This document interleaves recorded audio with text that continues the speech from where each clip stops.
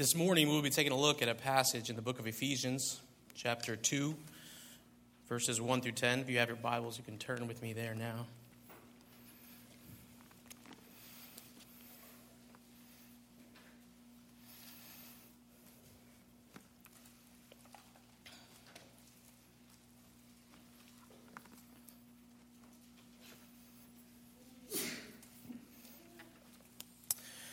The book of Ephesians is a letter written by the Apostle Paul while he was in prison, presumably in Rome around 60 A.D. He was imprisoned for preaching the gospel, and while there he writes this letter to the church in Ephesus, and most likely the surrounding churches in Asia as well. The church there was one that Paul himself had helped to set up. We see in Acts 19, Paul stays there for at least 2 years preaching the gospel and teaching the people there. In the letter to the Ephesians, Paul lays out our reconciliation to God in Christ and our response in living out our faith because of our unity with Christ. This morning, we will focus mainly on Paul's explanation of regeneration of Christians, but we'll end up taking a look at the call for holy living in Christ and see how our reconciliation leads us to our walk in faith with the Lord. Let me read for us the passage this morning, Ephesians 2, 1 through 10. This is the word of the Lord. And you were dead in your trespasses and sins in which you once walked, following the course of this world, following the prince of the power of the air, the spirit that is now at work in the sons of disobedience, among whom we all once lived in the passions of our flesh, carrying out the desires of the body and the mind, and were by nature children of wrath like the rest of mankind. But God, being rich in mercy, because of the great love with which he loved us, even when we were dead in our trespasses, made us alive together with Christ.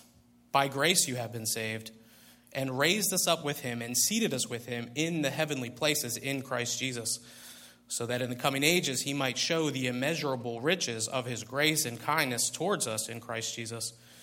For by grace you have been saved through faith, and this is not your own doing. It is a gift of God, not a result of works, so that no man may boast. For we are his workmanship, created in Christ Jesus for good works, which God prepared beforehand that we should walk in them. Amen. Let's pray together. Heavenly Father, we thank you for this morning. We thank you for this church, Greenbelt Baptist, Lord. We ask this morning that you would open our eyes and our ears by your Holy Spirit, Lord, to allow us to hear your word this morning and allow it to affect our hearts and sanctify us, Lord. God, I ask that you allow me to speak this morning clearly and boldly the truth of your gospel, and that only your truth we would keep from this message this morning, Lord. So prepare us now and bless this time together. In Jesus' name, amen. This is a hefty passage, packed with at least 7 or so sermons and several theological implications. So my goal when preparing for this morning was for us to take a look at Paul's main ideas in this passage and to understand the purpose for his writing it. There is a chance there may be some lingering question or thought you had that I may not tie up in a neat little bow. It's likely, actually. They would be great questions for the sermon discussion on Tuesday nights that Will is leading right here in the church. Or I would love to discuss them with you later, but for this morning, we will take a wide-angle view of verses 1 through 10 as a whole. If you have been here with us the last several weeks, you may already know that we have stepped away for a moment from our typical chapter-by-chapter, verse-by-verse preaching style through entire books of the Bible. And although that is the preferred style of preaching by the elders here at Greenbelt Baptist, and my preference as well, it can be a good thing to take a short break and focus on a particular topic. And so the elders have been preaching recently through a series entitled But God. Our passage this morning is a continuation of the But God series, and you may have caught it as I read the passage a moment ago. There in the beginning of verse 4, But God made us alive together with Christ. My prayer for this morning is that we will clearly see God's action in salvation, how God alone makes dead men come to life in a very real way, This is the very heart of the gospel. Paul lays out for us in this passage the mechanics of our salvation, and it's truly gospel good news. But before we can take a look and hear of this good news, we must understand why it's good news. Good news only makes sense in light of bad news. So I think it would be smart to start off, as Paul has in the passage, with the deadness of men.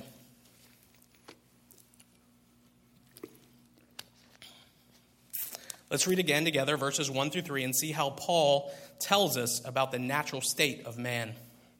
Verse 1, "And you were dead in your trespasses and sins in which you once walked, following the course of this world, following the prince of the power of the air, the spirit that is now at work in the sons of disobedience, among whom we all once lived in the passions of our flesh, carrying out the desires of the body and the mind, and were by nature children of wrath like the rest of mankind."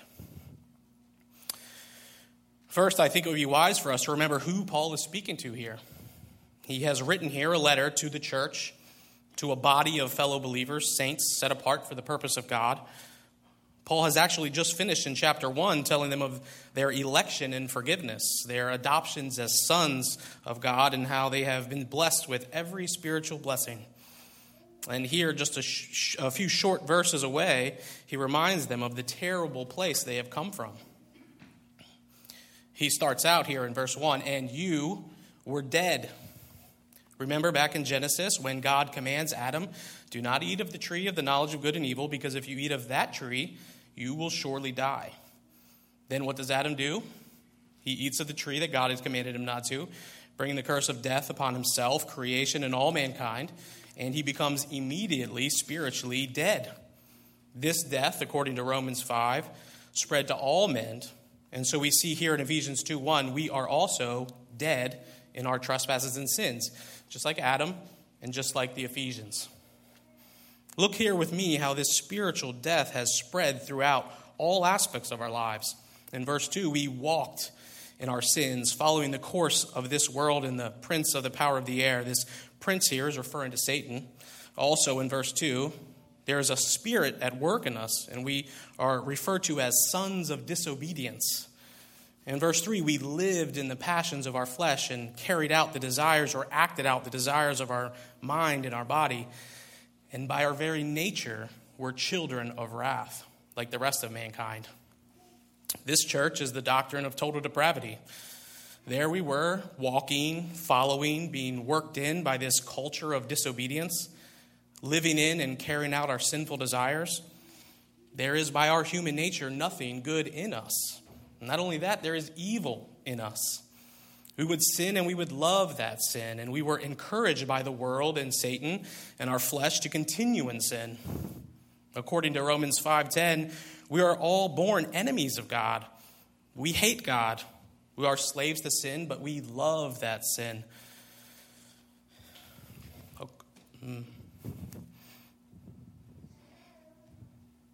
And we want nothing else but to sin.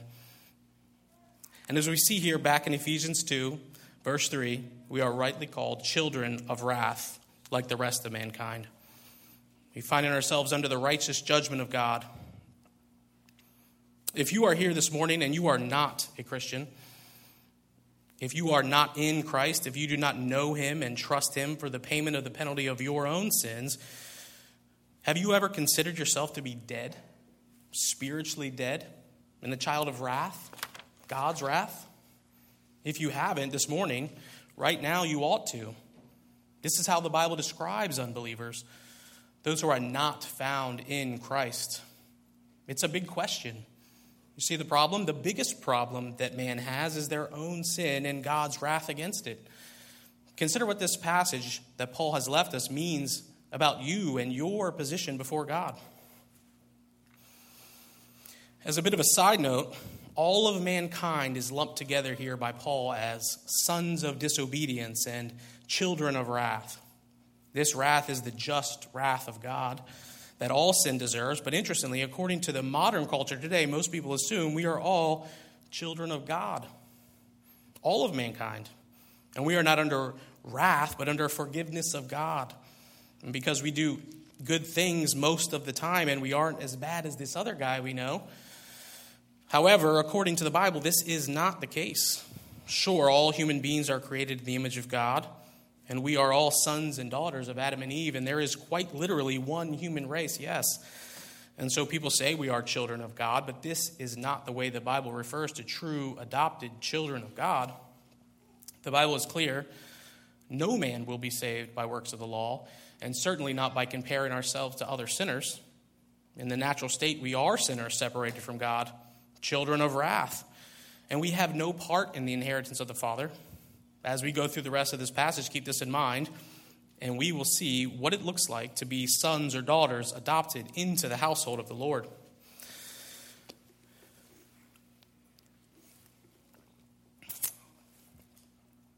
While working through the text and studying the passage, I find myself here wanting to use a kind of gruesome analogy. But I put it off thinking it may be a little odd or out of place. I continued to study and read commentary on the passage, and I came across the great James Montgomery Boyce quoting the exact same analogy that I wanted to use here. He had heard it used by Martin Lloyd-Jones when speaking on the same topic, deadness of man. So since these great heroes of mine have used in their sermon the same analogy, I have taken a little more confidence this morning in using it here. This picture that Paul gives us is an odd one. Dead men walking and talking and acting and living completely oblivious to their deadness. It reminds me of our modern day fictional zombies. I'm not particularly a fan of the horror genre, but this idea of dead beings who don't know they're dead and yet still walk around not living, and they are decaying and their bodies are falling apart, wanting nothing else but to attack the living. And at the same time, they are slaves to this desire. They want to do this disgusting work of attacking the living. They like it. But at the same time, they are slaves to it. It is a grotesque picture for sure, but I wonder if this is not the way we look to the Lord while in our sin. If we too had spiritual eyes, and perhaps we could see droves of people walking around dead and unaware, slaves to their own sin, but at the same time desiring nothing else but their sin. Do you see what Paul says here in verse 1? And you were dead in the trespasses and sins in which you once walked. Well, we have seen now the natural state of man, and honestly, at this point in the passage is a bleak or hopeless situation. I hope we can feel that, the weight of our sinfulness apart from Christ, our hopelessness as lost sinners. And it is at that very moment in our minds when Paul hits us with the glorious gospel. We will see here the purpose of the entire sermon series we are on in verse 4. But God made us alive together with Christ. Apart from God's decision to act, there would be no life. We would be left wallowing in our sin, hopeless and dead, spiritually dead. And being found guilty of sinning against a righteous God, we would be facing a permanent and eternal death. But God reached out his hand from heaven and created again. Just like the Lord had promised in Ezekiel 36, he has replaced our hearts of stone with hearts of flesh. He has created in us a new spirit. And 2 Corinthians 5:17 tells us, therefore, if anyone is in Christ, he is a new creation. The old has passed away. Behold, the new has come. Notice here in Ephesians how Paul contrasts dead in trespasses and sins in verse 1 to alive together with Christ in verse 5. And being of this, in the beginning of this passage, we will see sinners. In the beginning of this passage, we see nothing of God. We see sinners, the world, our flesh. We even see the action of Satan, but we do not see God. Do you see the point Paul is making here? Apart from the action of God in this world, there is only death. But God, while we were still sinners, while we were enemies of God, haters of God, wanting nothing to do with him, he performs an absolute miracle.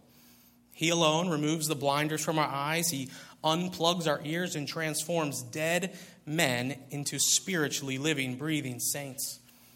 This is what it means to be born again. Remember what Jesus says to Nicodemus in John chapter 3, unless one is born again, he cannot see the kingdom of God. Nicodemus responds with a good question here. How can a man be born again when he is old? Can he enter a second time into his mother's womb and be born? Jesus goes on to explain this new birth or regeneration, as is often referred to, is of the Spirit of God. It is a complete work of God. Nicodemus is right. Just as a man could not bore himself the first time, he certainly cannot do it a second. Dead men do not save themselves. They are dead. They do nothing except for stay dead. So here, starting in verse 4, we see this but God action being the salvation of sinners, their spiritual resurrection. Look with me here, starting in verse 4. But God, being rich in mercy, because of the great love with which he loved us, even when we were dead in our trespasses, made us alive together with Christ.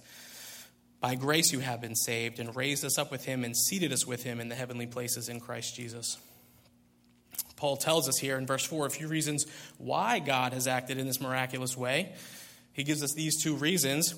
God, being rich in mercy, and because of the great love with which he loved us. The Lord has great love for his people, the true children of God. It is a special or specific love, a sacrificial love, a love that allowed God to send his own Son, Jesus Christ, to do something for his people that they could not do on their own. That is, pay the penalty for the forgiveness of their sins, to satisfy the just wrath of God. So being sinless, Jesus took on the sin of his people and the wrath of God for those sins. So we might be blameless before God. This is truly an amazing love. And out of this love flowed mercy from God. Whenever we think about God's mercy or grace, I think it a good idea to stop for a second and clearly think about the difference between the two. Sometimes I will lump them together in my mind as one thing, God's mercy and grace together. But they're different things. Mercy is withholding a penalty or a punishment that is deserved. And grace is giving a gift that is not deserved. It is one thing for a father and mother to withhold a deserved spanking from their child because of the great love that they have for them. It is quite another to withhold the paddling and then to lavish the child with the greatest gifts you have.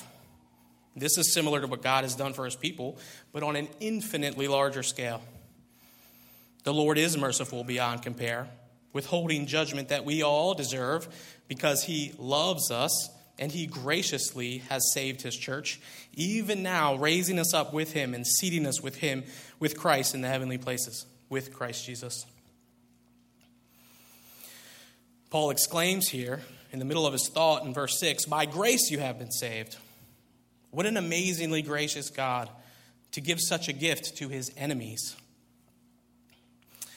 Then in verse 7, Paul gives us this future reason for this miracle God has worked in the spiritual resurrection of his people. Look with me there in verse 7. So that in the coming ages he might show the immeasurable riches of his grace and kindness towards us in Christ Jesus. The Lord is putting on display his unfathomable graciousness. He is lavishing us with grace and kindness that has never and will never be seen anywhere else in creation apart from God. It says here in verse 7, they are immeasurable riches. We have nothing to compare them to. And even though we have begun to experience it now, it is the promise for an age to come, a future promise. We cannot fully comprehend the glory and the greatness of the Lord, but we will spend an eternity trying to. How do we inherit these great riches from the Lord? It is only through Christ Jesus. Our unity with Christ makes us fellow heirs of the promise.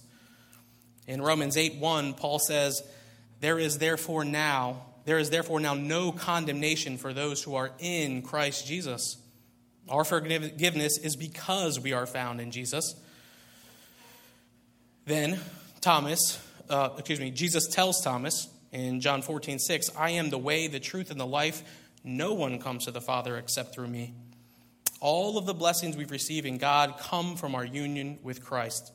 Having Christ is the blessing. There is no other way to have reconciliation with God. Jesus didn't say, I am one of the ways. He said, I am the way.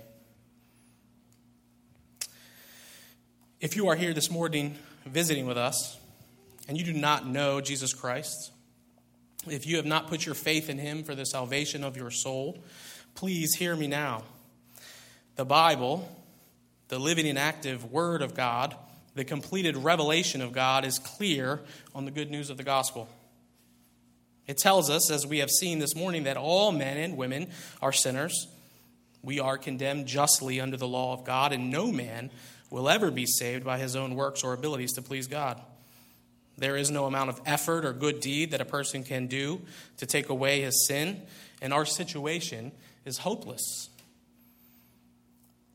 But God, the Father, sent his Son, Jesus Christ, fully God and fully man, to live a sinless life.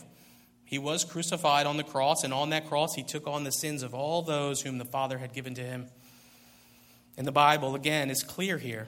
If you hear this good news of Jesus Christ, if you repent of your sin and believe in him, and that his sacrifice is sufficient for the payment of the penalty of your sins, you will turn from following the world, your flesh, and Satan, and you will have been made alive. So then I plead with you today, if you are hearing this for the first time or the 700th time, the call of the gospel is the same. Repent of your sin, believe in Jesus, and follow him today.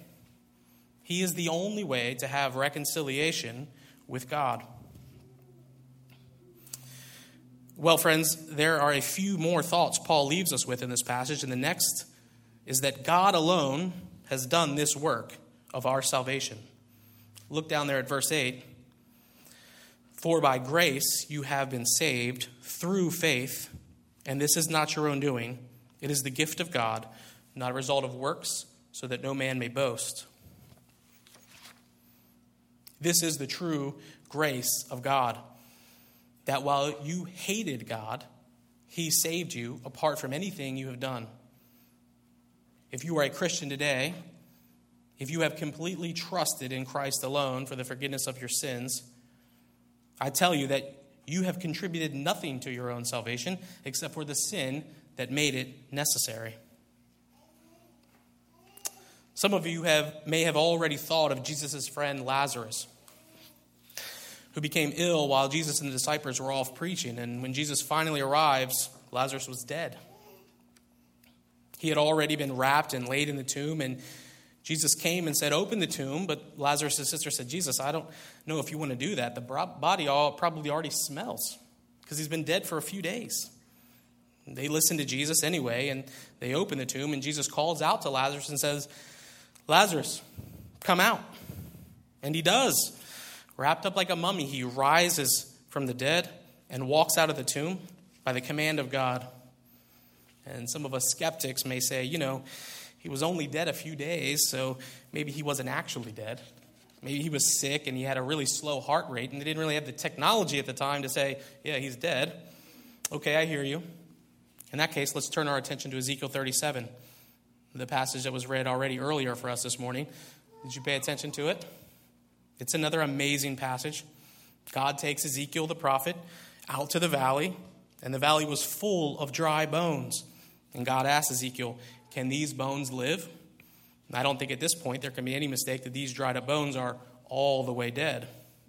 And so Ezekiel answers, "Lord God, you know."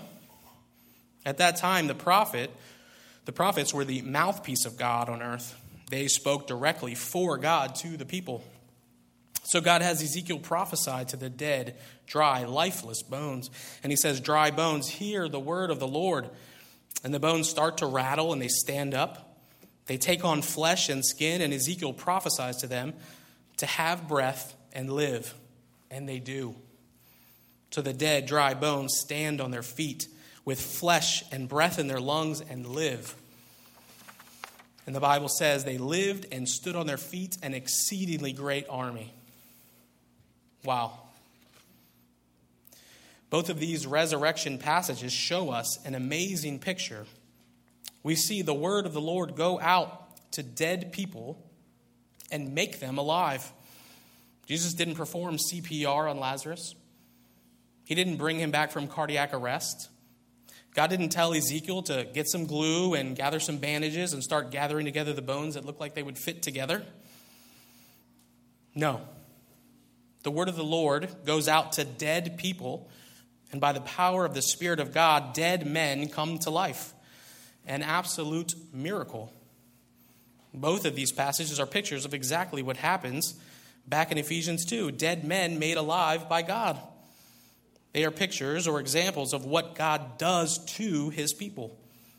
And at the end of these passages, could you imagine Lazarus or these men from the dry bones to be like, hey, did you guys see how I did that? I brought myself back to life. No, because they were dead. And dead men cannot make themselves alive. It takes a miracle. Lazarus had no room to boast in this. He would be a fool to go around telling his friends what a great thing he had done. And Paul tells us to the Ephesians and us the exact same thing. This is a gift of God, not your own doing, so no man can boast. As Christians, we say, well, what should we do now? Okay, I was a sinner, totally depraved, hating God, not wanting anything to do with him. And by his grace, he comes down and causes me to hear his word, know its truth, and repent and be healed. I got it. But now what? What is a former rebel turned a servant of God to do now? In verse 10, Paul addresses this question. Look with me there. For we are his workmanship, created in Christ Jesus for good works, which God prepared beforehand that we should walk in them. We, Christians, the adopted sons and daughters of God, are his workmanship. We are his handiwork. Our being made alive is in Christ Jesus is the work of God. We see here that we are saved by works, God's works. Our work has contributed nothing. We are the clay to the potter. We are the wood to the carver. We are not the worker in regeneration, but the substance to be worked on. God is the worker, and he has created saints in Christ Jesus. Jesus is the mold or the stencil. By him we are made alive and given faith. We are made into new creations for good works. Do you see that little switch there? We were not the workers, God is. And by his work we have been transformed into new creations to be workers, to do the good works that God had prepared beforehand for his people, for his own glory. This, Christians, is where, again, we need to respond. Do you see our walking in good works as a reflection of our salvation? See how Paul has clearly contrasted man's walking as evidence in his spiritual state. Back in verse 1, and you were dead in your trespasses and sins in which you once walked. And then here in verse 10, created in Christ Jesus for good works in which God prepared beforehand that we should walk in them. We were made alive for the purpose of walking in good works. So let's walk in them. Well, what are these good works we are supposed to be walking in? Paul goes on throughout the rest of the book of Ephesians telling us how to walk in good works, mainly in chapters 4 through 6. I would highly recommend you read through the entire book and see how this theme plays out. It is a short book, maybe an hour read or so if you go through it slowly. But this morning, I would like us to take a quick look at a few passages in Ephesians and get a feel for what Paul is getting at. Turn with me to chapter 4, verse 1, just a few pages away. Chapter 4, verse 1. I, therefore, a prisoner for the Lord, urge you to walk in a manner that is worthy of the calling to which you have been called, with all humility and gentleness, with patience, bearing with one another in love, eager to maintain the unity of the Spirit and the bond of peace. And look across at chapter 5, verse 1. Therefore, be imitators of God as beloved children, and walk in love as Christ loved us and gave himself up for us, a fragrant offering of sacrifice to God. Do you see how Paul continues this idea of walking in works? Later in the letter is a very well-known section where Paul addresses husbands and wives, and he says, wives, submit to your husbands, and husbands, love your wives. And he goes on, children, obey your parents and fathers. Do not provoke your children to anger. I think what we see Paul laying out for us is not some extraordinary work that we are to be searching for, not some level of good works that we are trying to attain, but ordinary living, holy and set apart for the glory of the Lord. We see patience and gentleness and humility, bearing with one another, and love, that's forgiveness, all towards our fellow brothers and sisters in Christ. And we should be imitators of God as his children, loving sacrificially as Christ loved us. We are called to be good husbands and good wives, obedient children and patient and fair parents, all for the glory of God, doing and walking in the good works he had planned for us beforehand. Well, there is one more application that I want us to think about this morning. How should we feel towards God after reading this passage? What does it cause us to do? I think there's a simple answer, and it happens to be the reason we are all here today. That is, worship the Lord God. Paul has written this letter to the church, to believers, and he spends his time here explaining to them how it is they have come to this point. He lets them know of their sinfulness and their inability, and he contrasts that with God's sovereignty and his infinite ability. We say then that God saves his people from destruction that we deserve and gives us the greatest gift ever given, that is Jesus Christ. What else can we do but fall on our knees and worship this holy God, our Savior and Redeemer? As we go on the rest of this afternoon and the rest of the week and the rest of our lives even, doing the good works that the Lord has for us, we ought to do them joyfully and worshipfully unto the Lord, knowing that it is by his sovereign choice alone that we are made alive. And our response of obedience in living is worshiping. Worshiping is giving something reverence, adoration, or honor. So when we live walking in good works, as Paul puts it, we are worshiping the Lord. It is so easy for us to set up idols because as soon as we stop focusing on God and his word and start to lean on something else more than God, we have set it higher than the Lord in our lives and begun to worship that thing. Our job, our children, money, even our spouse. These are all good things, but we should have them and be stewards of them in the light of what God has done for us. We should view all of these things through the lens of the triune God and what he has done. And we will then worship rightly. Worship is the very purpose of our creation, and the Lord has called us back to it and out of our sin. Let's pray.